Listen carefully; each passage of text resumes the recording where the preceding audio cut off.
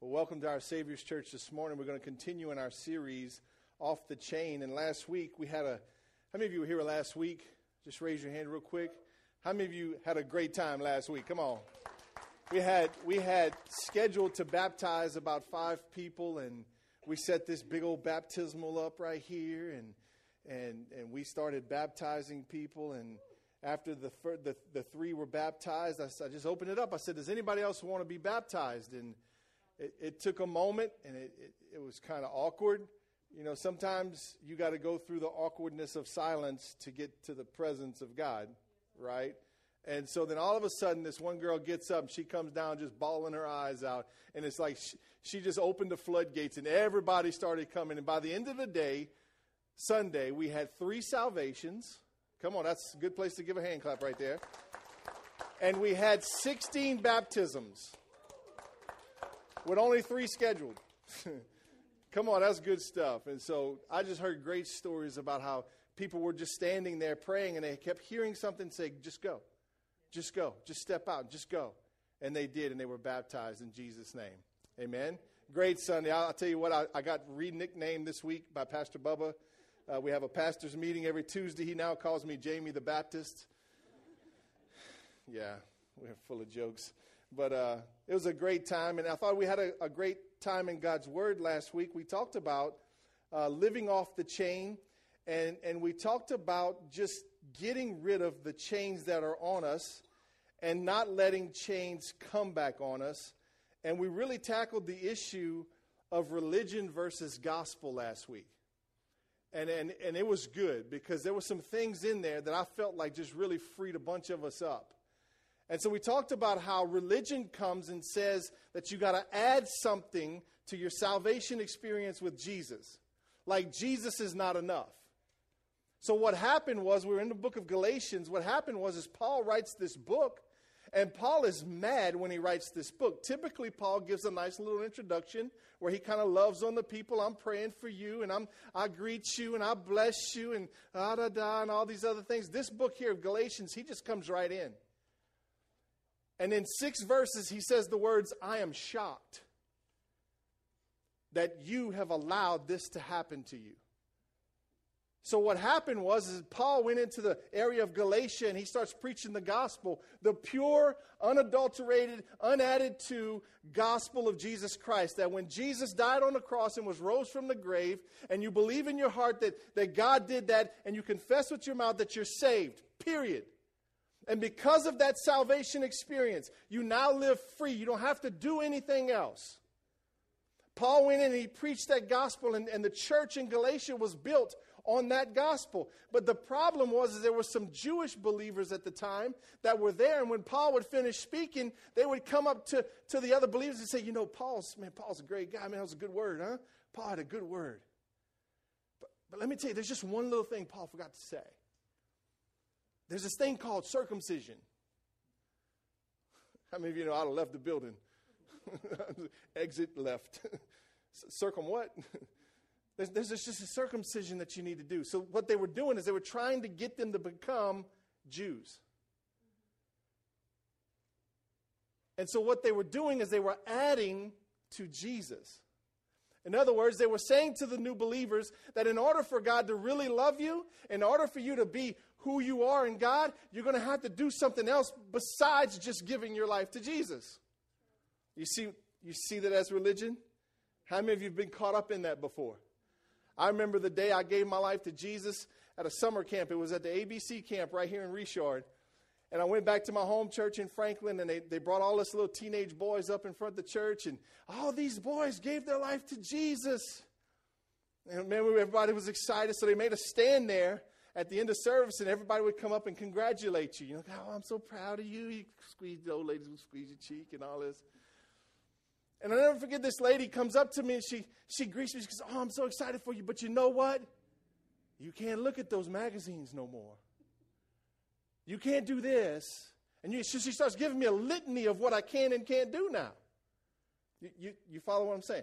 I didn't need to hear that. I just fell in love with Jesus. I didn't want that other stuff anymore, right?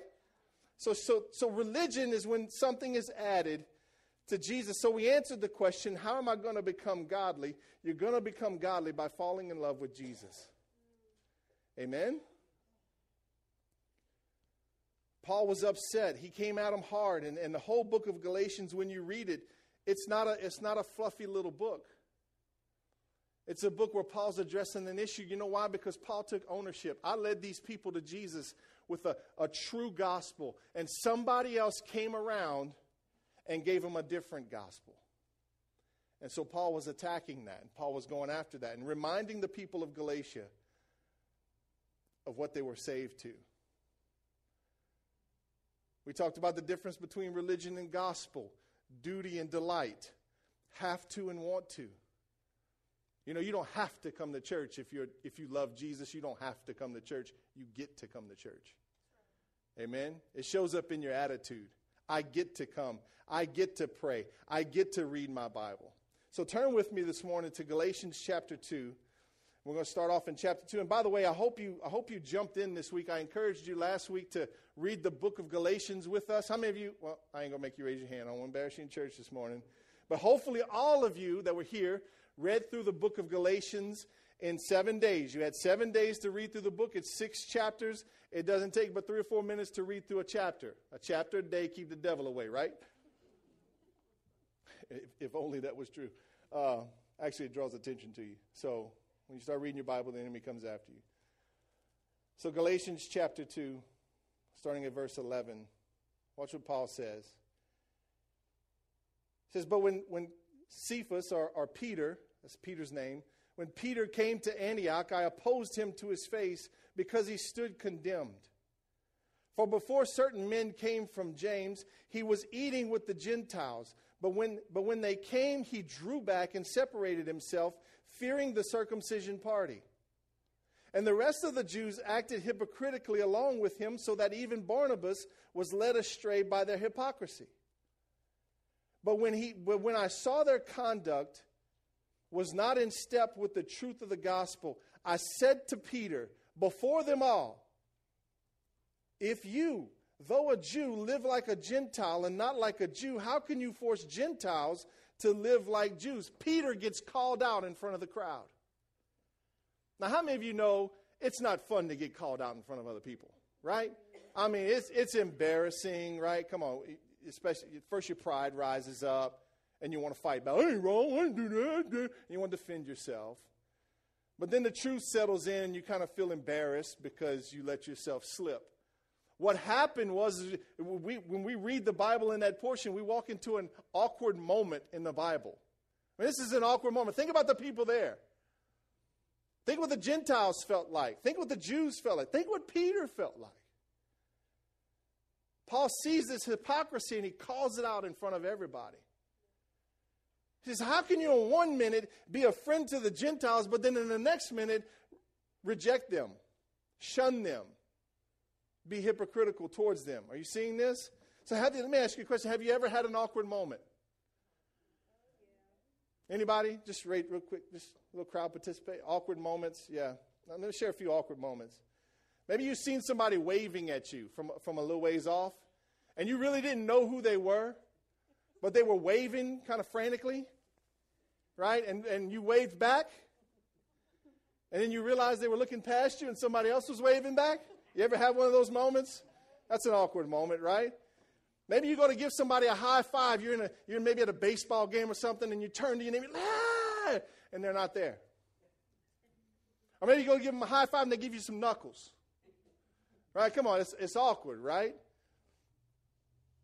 I got an awkward thing that happens to me every now and then. When my wife calls, I like to answer the phone sometimes with these quirky little sayings. I'll go like, hey, sexy. What's up, baby? Just kind of talk, sweet to her.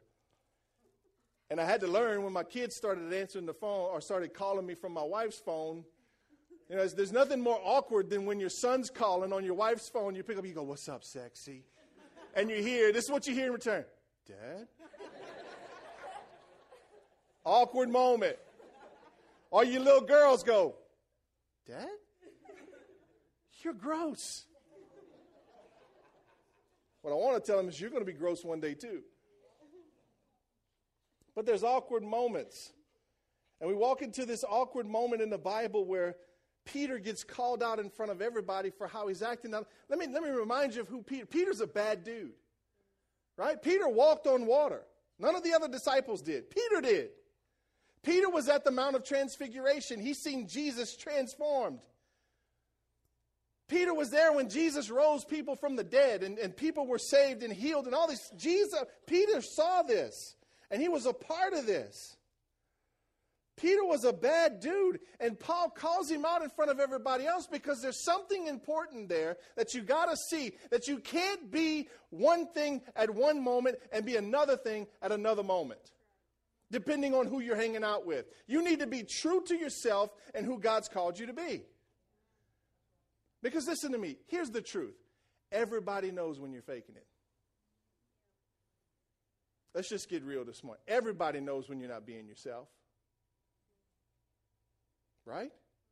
You're trying to be a people pleaser. You're trying to do things to get people to like you. Here's the crazy thing is when you actually get free from that people pleasing thing, when you get settled that I am who I am, and it's funny, it usually hits about 40. I am who I am. This is who I am. This is who God created me to be. I'm tired of trying to be somebody else. When you get that revelation and you just kind of be content with who you are and you just accept the fact that I'm a child of God and I don't have to impress anybody but God, come on, you get freed up from that. You know what happens when fake people come back around you? Does anybody know? You get a little sick in the stomach, right? You kind of get agitated when people come around and they're being fake and they're trying to please and they're acting out into something that they're not. Amen? So one of the key questions I want to answer today is how do I keep from going back to my old life? Is that a good question? How do I keep from going back to my old life? I think sometimes there's a vine between religion and the gospel. And I spend most of my time swinging from religion to gospel. Religion to gospel. Come on, isn't that true? I'm hoping today I can swing to gospel and then I can cut the daggone vine. Right? I don't want to go back to my old ways. I don't want to go back to what I was taught and how I was trained when it was trained wrong. And is this making any sense? So let me answer this question. How do I keep from going back to my old life? Number one, my acceptance and approval comes from God. My acceptance and my approval comes from God. Watch what Galatians 2:12 says. For before certain men came from James, he was eating with the Gentiles. But when they came, he drew back and separated himself, fearing the circumcision party. Peter himself, the man that's seen all the great things happen with Jesus, was afraid of the other Jews who believed in circumcision. Right? So when they showed up, he was hanging out with the people that didn't believe in circumcision. That would have been me, right? So we would have been hanging out with those people, and then when they showed up, he withdrew himself out of fear. You see, you got to be careful not to fear people, but you need to fear God, right? There's a verse in the Bible that says you don't need to be afraid of the person that can take the flesh. You need to be afraid of the person that can destroy the soul, right? So you don't need to be afraid. Your acceptance and your approval comes to God. Peter was worried about his approval. He was worried about his acceptance. He was worried about his reputation. Anybody ever be like that? You get worried about, you care more about what people think than about what God thinks. You know, as a pastor, sometimes it's hard to not be a people pleaser. You know why? Because you want people to come back to church. You want people to like you as a pastor. You want people to like you. You don't want them to hate you. Can I just be real with you this morning? Becoming obsessed about what others think is the fastest way to forget what God thinks. You got to be okay with the fact that God loves you and that he accepts you and that he approves of you. Is anybody okay with that this morning? I asked the question last week, what if you could believe that God's thoughts towards you were filled with joy? What if you could just accept that He loves me, regardless of what I've done, regardless of what I'm going to do? He loves me. Can you accept that? Can you accept the fact that it's that easy? That He accepted you before you were ever clean. He accepted you before you were forgiven. Come on, somebody. Am I in the right church? He accepted you. Are you okay with that? Can you live with that? Pleasing people is simply idolatry. That's what it is. It's making people bigger than God. And that's what we got to be careful of. Because the Bible says that God's a jealous God, right? And He doesn't want you to put anybody else or anything else in front of Him. So if you start fearing what people think instead of fearing what God thinks about you or how God approves you, then you're going to get yourself in a place called idolatry, which is sin. So you see the cycle? When you begin to fear man, you fall into sin. You need to not care what men think. Man, this is either really good or really bad. Galatians 1:10 says this, obviously, I'm not trying to win the approval of people, but of God. If pleasing people were my goal, I would not be Christ's servant. That's Paul speaking. I'm not trying to please man. I'm trying to please God. I'm winning. I'm here for God. I'm not here for people. So let me give you a little list of how to know if you're a people pleaser. You ready for this? Because I think we may have one or two people pleasers in here. Maybe. I won't get you to raise your hand. Number one, do you find yourself consumed with what people think? Number two, are you making decisions that aren't true to who you really are? These are good questions. Do you spend more time on your public profile than your personal relationships?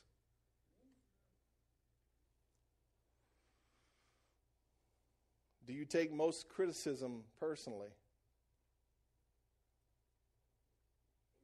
Do you feel an extraordinary fear of rejection?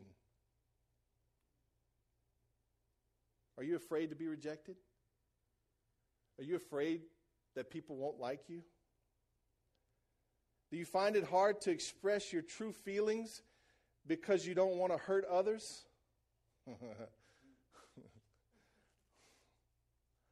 How many of you sometimes you just want to say what's on your mind? Come on. Y'all, I just want just to see if you're going to get real this morning. How many of you just, you know what I appreciate about people that speak what's on their mind? Is that there's nothing hidden, right? It hurts. I mean, let's just get real. It hurts when people say what's on their mind, right? And then you got to go through the whole litany of trying to figure out, did they really mean that to hurt me, or were they're just being honest? I appreciate people like that. What I don't appreciate is people that care so much about my feelings that they won't say what's true. Right? You need to appreciate people that speak the truth to you. And if they're a little bit rough with it, just be a big boy or girl and take it. Easier said than done, right? The last question, do you have a hard time saying no? If so, you're a people pleaser. Did you find yourself in one of these questions? I'm sure you did. Proverbs 29:25 says this, and this is a great verse. It says, the fear of man lays a snare, but whoever trusts in the Lord is safe. Well, did you see that? When you start to fear man, you've laid a snare out in front of you. Come on, somebody. And you're going to walk into it. But the fear of the Lord is safe. The fear of God is the only cure for fear of people. Amen? The only way you ever get over fearing people is to fear God first. To think more about what He says and what He has to, and whether or not He approves of you or He's accepted you. You can't please everyone. You should know that by now. Right? you can't please everybody. And if you're trying, you're probably dying. Right? And you're exhausted. And you get tired and you get weary. It's hard to make people like you. Right? You know, the thing I don't like about Facebook, and I'm trying to quit bashing Facebook. I'm on Facebook. I use Facebook a little bit here and there. But there's one thing I just really can't stand about Facebook is that people aren't always real. They post things to make themselves look better. Right? And it's out of fear that they're not being accepted. So what do? They then turn around and they see, how many likes did I get for that quote? How many comments did I get? How do I know this? I just did this the other day. I got a duck and a chicken sitting on the same clutch of eggs. And I thought it was amazing. So I snapped a picture. I said, this is great for Facebook. And I put it on Facebook. And I was so concerned about what people thought about my duck and my chicken that I kept watching. How many likes did I get? How many comments did I get? And before you know it, I had a couple people saying, you are a turkey. And then you can make a turkey and a turducken and all that. I was like, I got consumed with what people thought about my duck and my chicken. How stupid is that? Right? But you know, the same thing is true when we get concerned about what people think about us instead of what God thinks about us. Because here's the thing, you never measure up. And so because you never measure up, you're always living defeated. You're always living depressed. You're always living trying to get acceptance when you've already got acceptance. Right? It's hard to please people. It's not hard to please God. Because he made up his mind about you before you knew him. He loves you. He accepts you for who you are. Be who you are. Be yourself. You're the only person like you on the planet. Amen? If you ever run across somebody else just like me, catch them.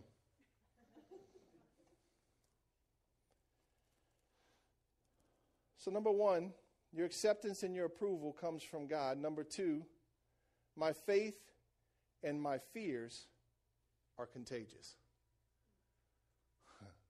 You see, faith is contagious. Somebody steps out in faith and they make a big faith step, and man, it gets contagious, right? Somebody gets healed, a miracle happens, and it gets contagious. So does fear. When somebody squelches back, and somebody steps down, and somebody worries more about people than God, that is contagious, right? When somebody becomes religious because of fear of people and acceptance, then that's contagious. The other people around them will do the same thing. Are you seeing this? So watch what it says in Galatians. And the rest of the Jews acted hypocritically along with him, so that even Barnabas, one of the leaders, was led astray by their hypocrisy. Because Peter, in that moment, feared what the Jews were going to think because he was hanging out with the uncircumcised Gentiles. He shunned the Gentiles, hung out with the Jews, and so did everybody else. You see, his fear was contagious. You got to understand something. Your fear is just as contagious as your faith. So the lie is that when I fear man instead of God, it's just me. I'm not affecting anybody else. That's not true. There's people watching you. There's always people watching you. Right? Most people don't read their Bible, but they definitely read you. All this happens, and what Paul can't believe is that it's happening with Peter. Watch what Peter did back in Acts chapter 10. You remember the story when Peter was up on the rooftop and he was praying, waiting, he was hungry? Come on, crazy things happen when you're hungry. He's on the rooftop praying, he's starving, somebody's not cooking lunch fast enough. He's praying, and 3 times he falls into a trance or a dream, and in the dream, a sheet comes down, and there's all kinds of unclean animals on it, and the Holy Spirit or God tells him, says, Peter, kill and eat.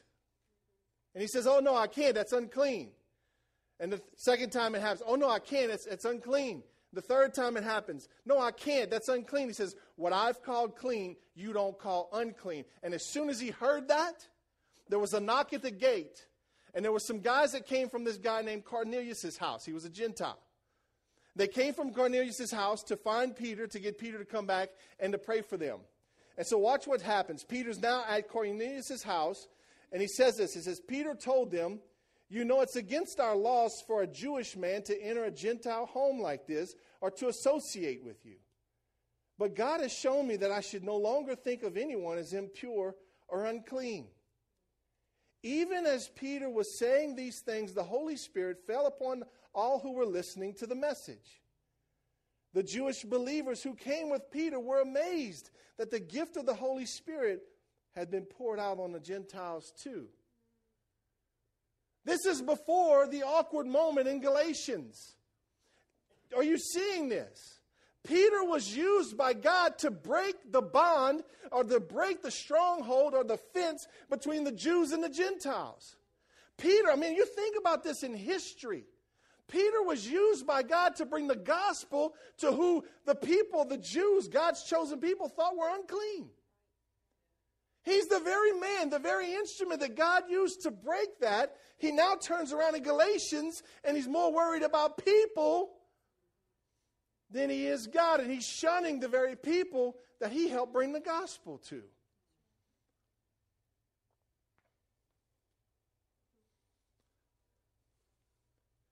Your faith and your fear are both contagious. You want to see how that happened? A couple of verses after the verses in Acts chapter 11, verse 2, only a couple verses later, Peter comes back to his homeboys. He comes back to his buddies, and he's excited. What Peter saw was a miracle. The Spirit fell on the Gentiles that were praying in tongues, and all these things were happening, and they were all fired up and excited, and they hung out with him for a while, and all this is going on, and Peter comes back to his buddies, excited, wanting to tell them, hey man, the Holy Spirit fell on the Gentiles. They're clean now. We can preach the gospel to them. And watch what happens. He walks in the room, and watch this in verse 2 of chapter 11. But when Peter arrived back in Jerusalem, the Jewish believers criticized him. You entered the home of Gentiles and even ate with them, they said. You see, when you get free, there's automatically resistance that comes against you. The enemy's full-time job is to put chains on you when you've already been set free. So we end up living in this vicious cycle of we have a moment where we get free and we're free. Come on, you know what I'm talking about. We're free. There's no religion. There's no nothing. I am who I am. I'm a sinner saved by grace. I'm standing before God in right standing because of what God's done, because of what Jesus did for me. I now can stand before God in right standing. We have those moments, right? And then only a few moments later, some kind of resistance comes to try and put chains on you, and you get bound up in this thing of, I'm not good enough. Well, hang on a minute. 10 minutes ago, you were plenty good enough. Right? I gotta do this better. I gotta read my Bible more. I gotta pray more. I gotta quit cussing.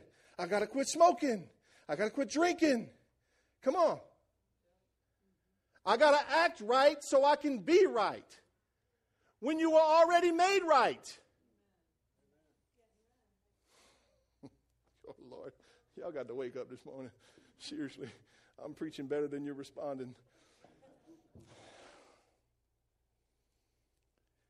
The challenge of Christianity is to stay free. That's the challenge. You don't have to do anything else to get God to love you anymore. For God so loved the world that he gave his only begotten Son. He gave his Son before you ever got right. You can't do anything else to make God love you more. So stop trying. Stop killing yourself to try to make God to love you more, because it's not going to happen. And if people come around you and they try to put some kind of religion on you, you need to tell them where to go.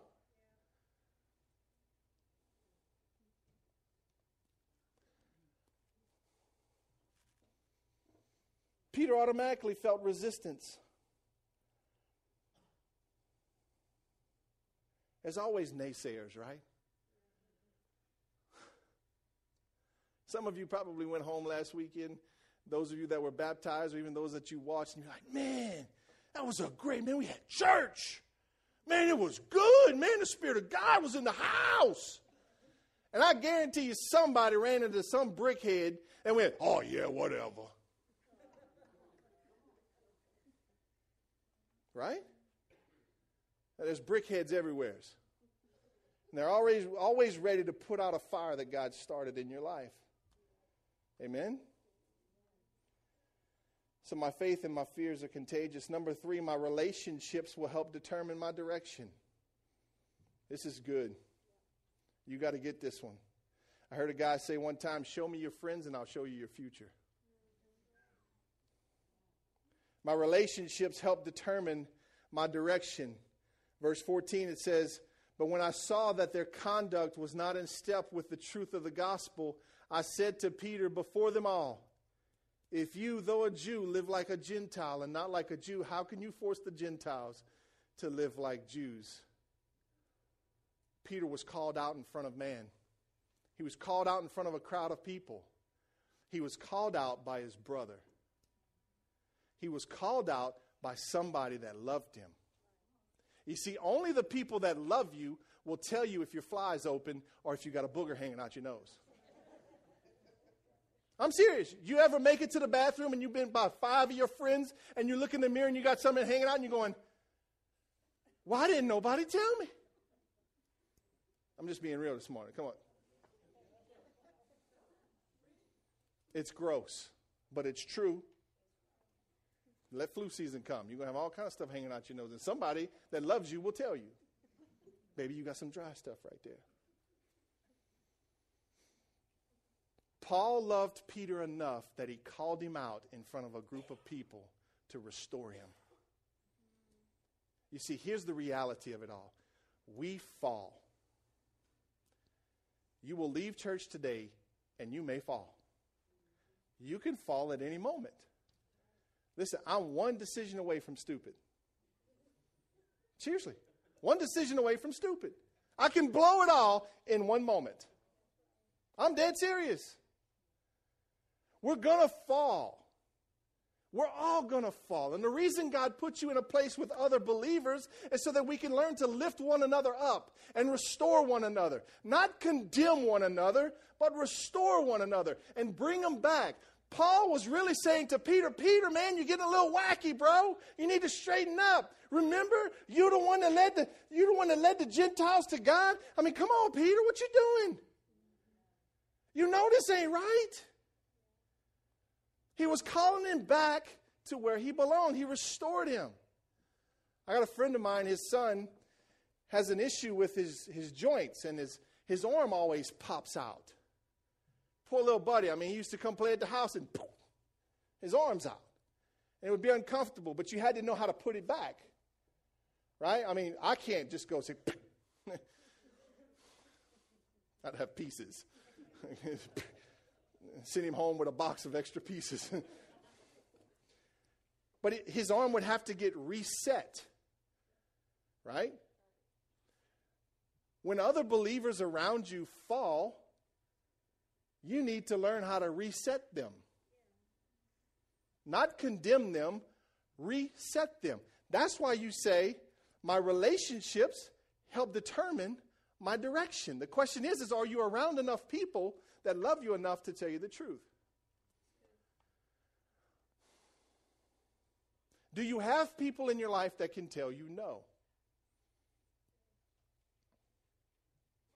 You got a friend that can look at you when you're about to make a decision and say, that's stupid. Do you have somebody like that? You need somebody like that. Right?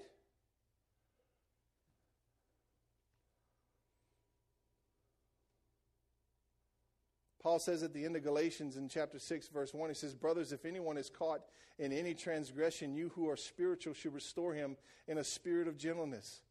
Keep watch on yourself lest you be restored or lest you be tempted also. You should restore that person. You see, you need people. You need people that love you enough to tell you the truth. Come on, it don't feel good, right? I never forget one time I was preaching, and actually before that, my pastor was preaching one day, and his fly was open. You want to talk about awkward.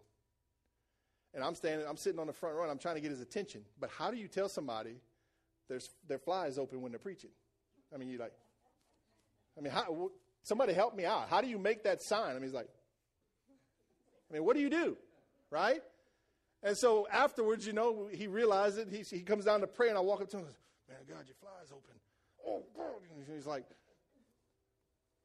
so then a couple months later, I'm preaching. And my fly is open. Now, this isn't a habit we have at our Savior's Church, I promise you. This isn't part of our doctrine. But my wife was on the front row. She spent the whole message trying to tell me how to zip up my fly. She had a piece of paper. She was like, your fly is open. I never got it. But when you find out something like that, what happens? You feel weird, embarrassed, awkward. First thought to mind is, what color drawers were I wearing? Lord have mercy. Were they clean? No, I'm joking. I'm joking. But it's not fun when people tell you the truth, right? But here's the thing you got to learn to get is when somebody comes to you with the truth, no matter how it feels, you need to take that truth and you need to bring it to God. And you need to say, God, is this true? Is this true? I had a guy one time, we had a party at Pastor Bubba's house. After the party, we had all our kids there, and my kids were running around buck wild, and they normally don't do that. And I got a little strong and said, hey, let's go. Time to go.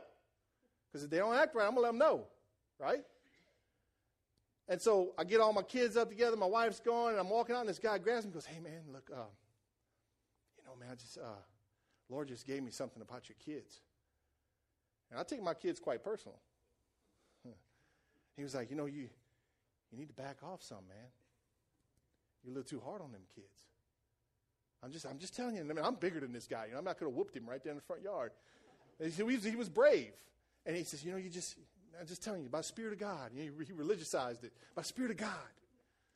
Your kids, man, you're just a little too rough. I said, all right. I appreciate that.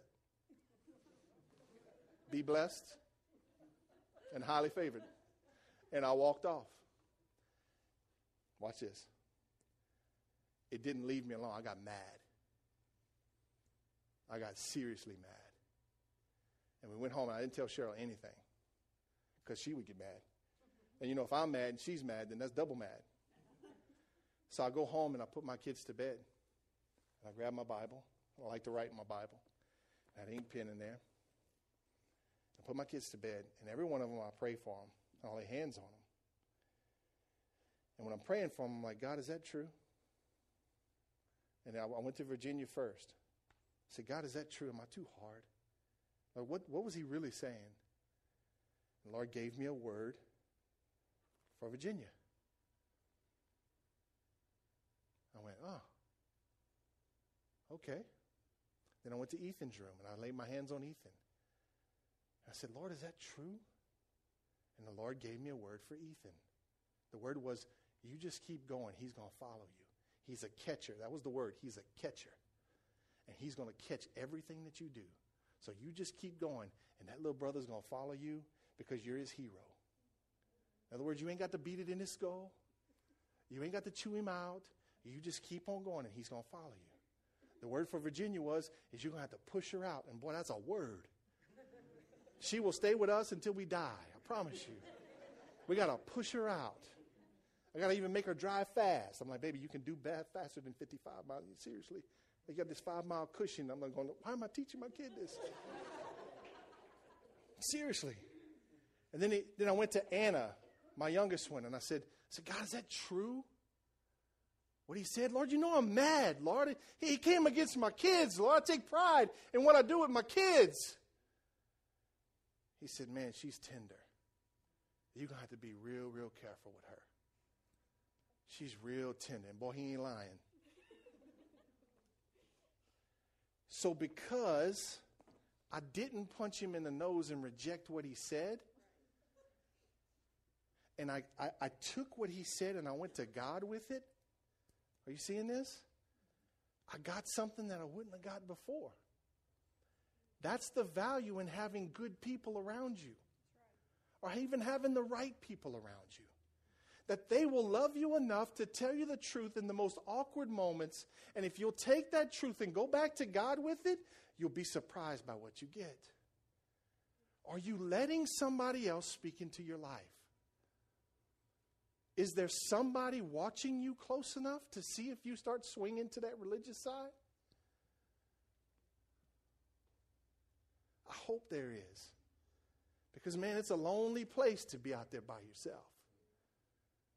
Because you can fall into pride and thinking that you got it right and everybody else is wrong. Right?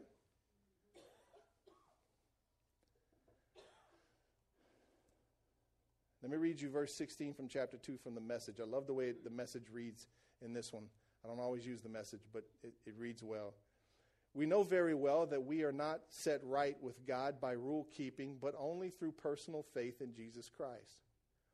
How do we know? Well, we tried. And we had the best system of rules the world has ever seen. Convinced that no human being can please God by self-improvement, we believed in Jesus as the Messiah so that we might be set right before God by trusting in the Messiah, not by trying to be good. What actually took place is this. I tried keeping rules and working my head off to please God, and it didn't work. So I quit being a lawman so that I could be God's man. Come on, that'll preach. I quit being a lawman. I quit trying to get to God by my actions. And I just became accepted and approved by God.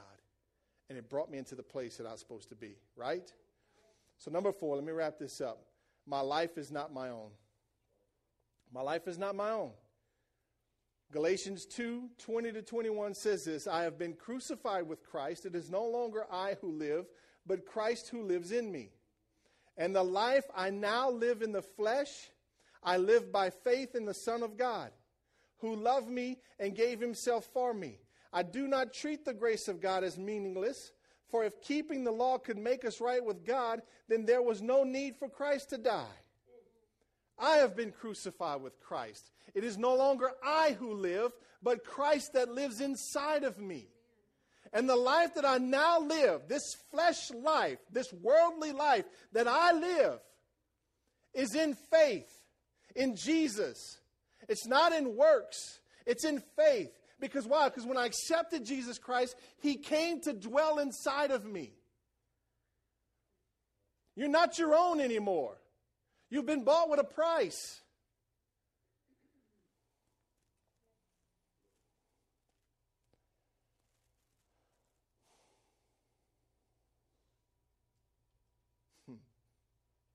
Amen?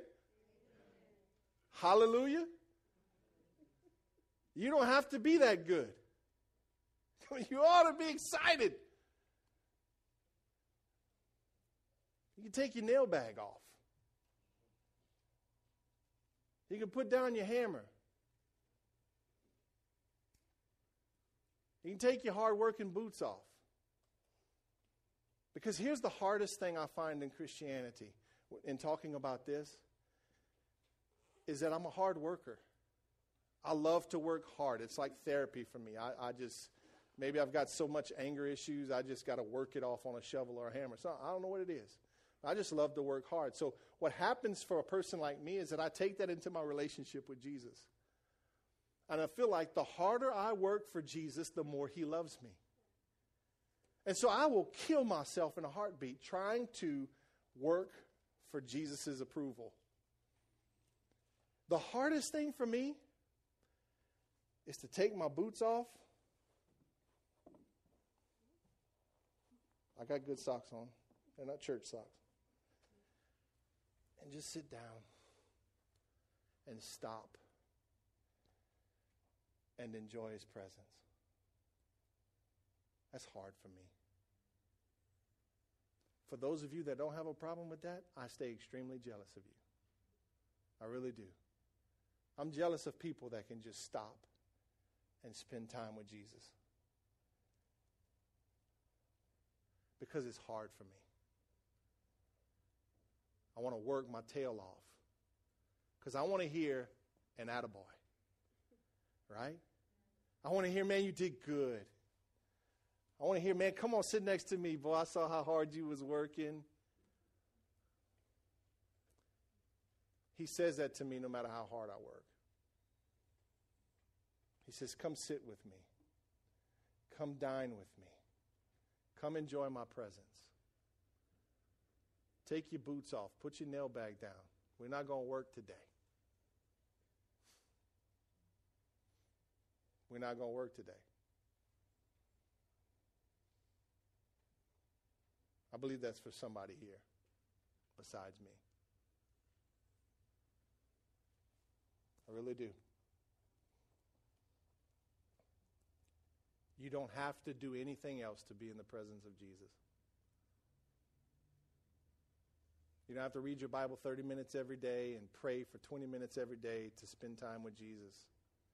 He is always with us. Amen?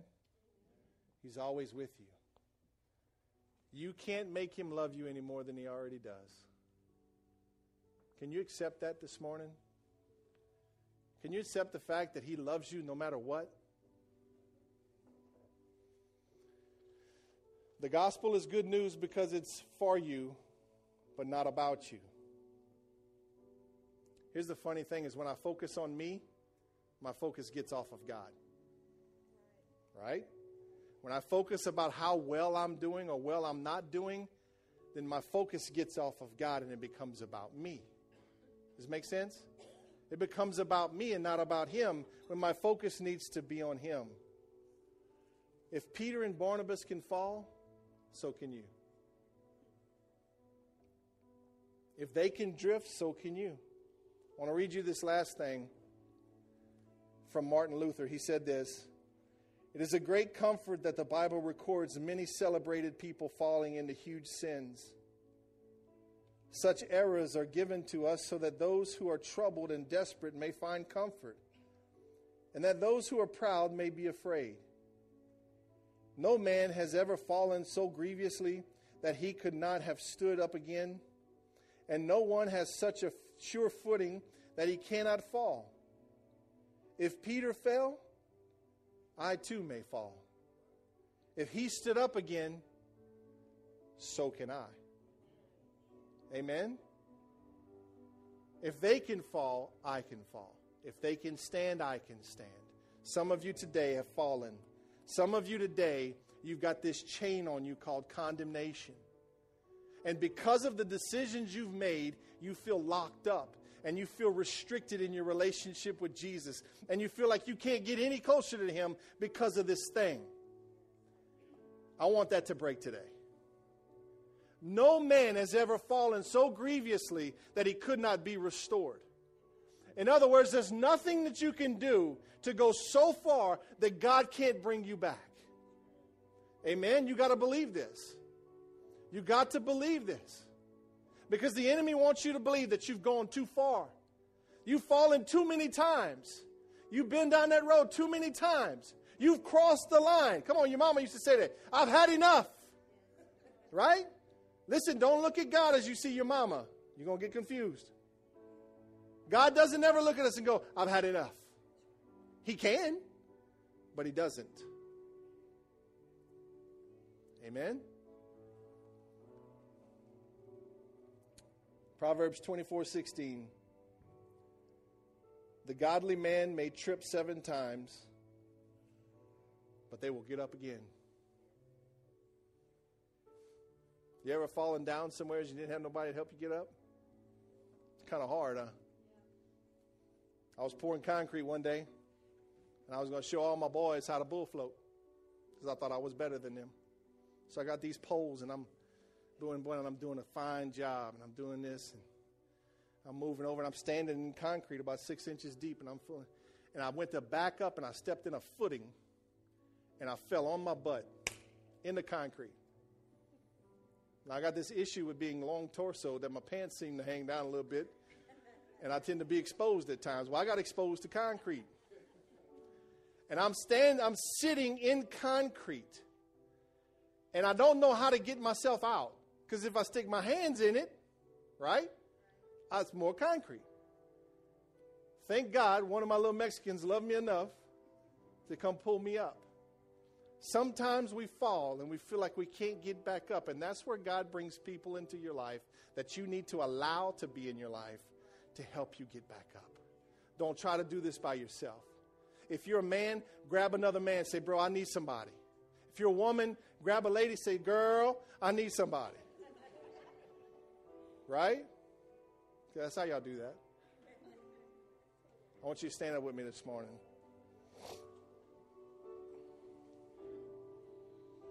I don't know where you're at today.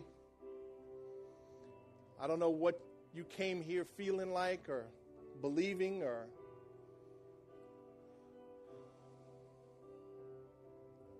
but I know this.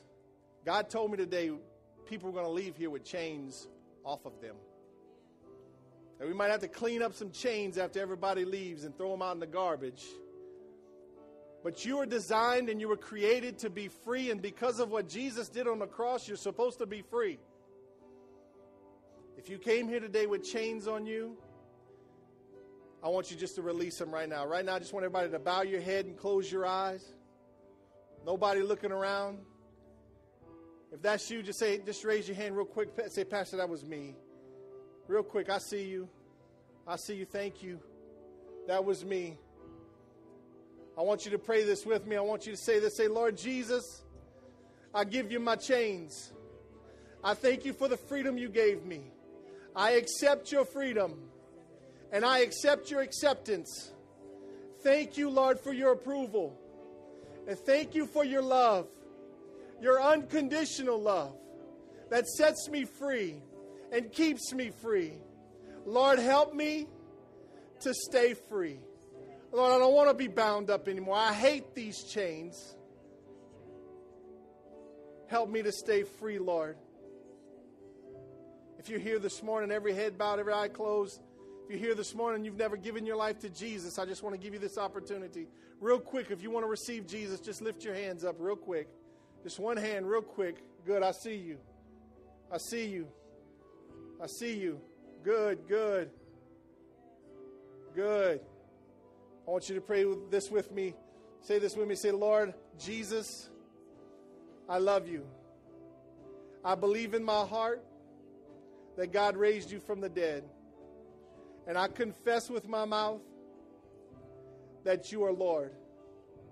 And I thank you for salvation. I thank you for the cross. I accept the fullness of your cross in my life, Lord. I invite you, Jesus, to come and live inside of me and to have your way with me. I surrender my life to you. In the mighty name of Jesus, amen.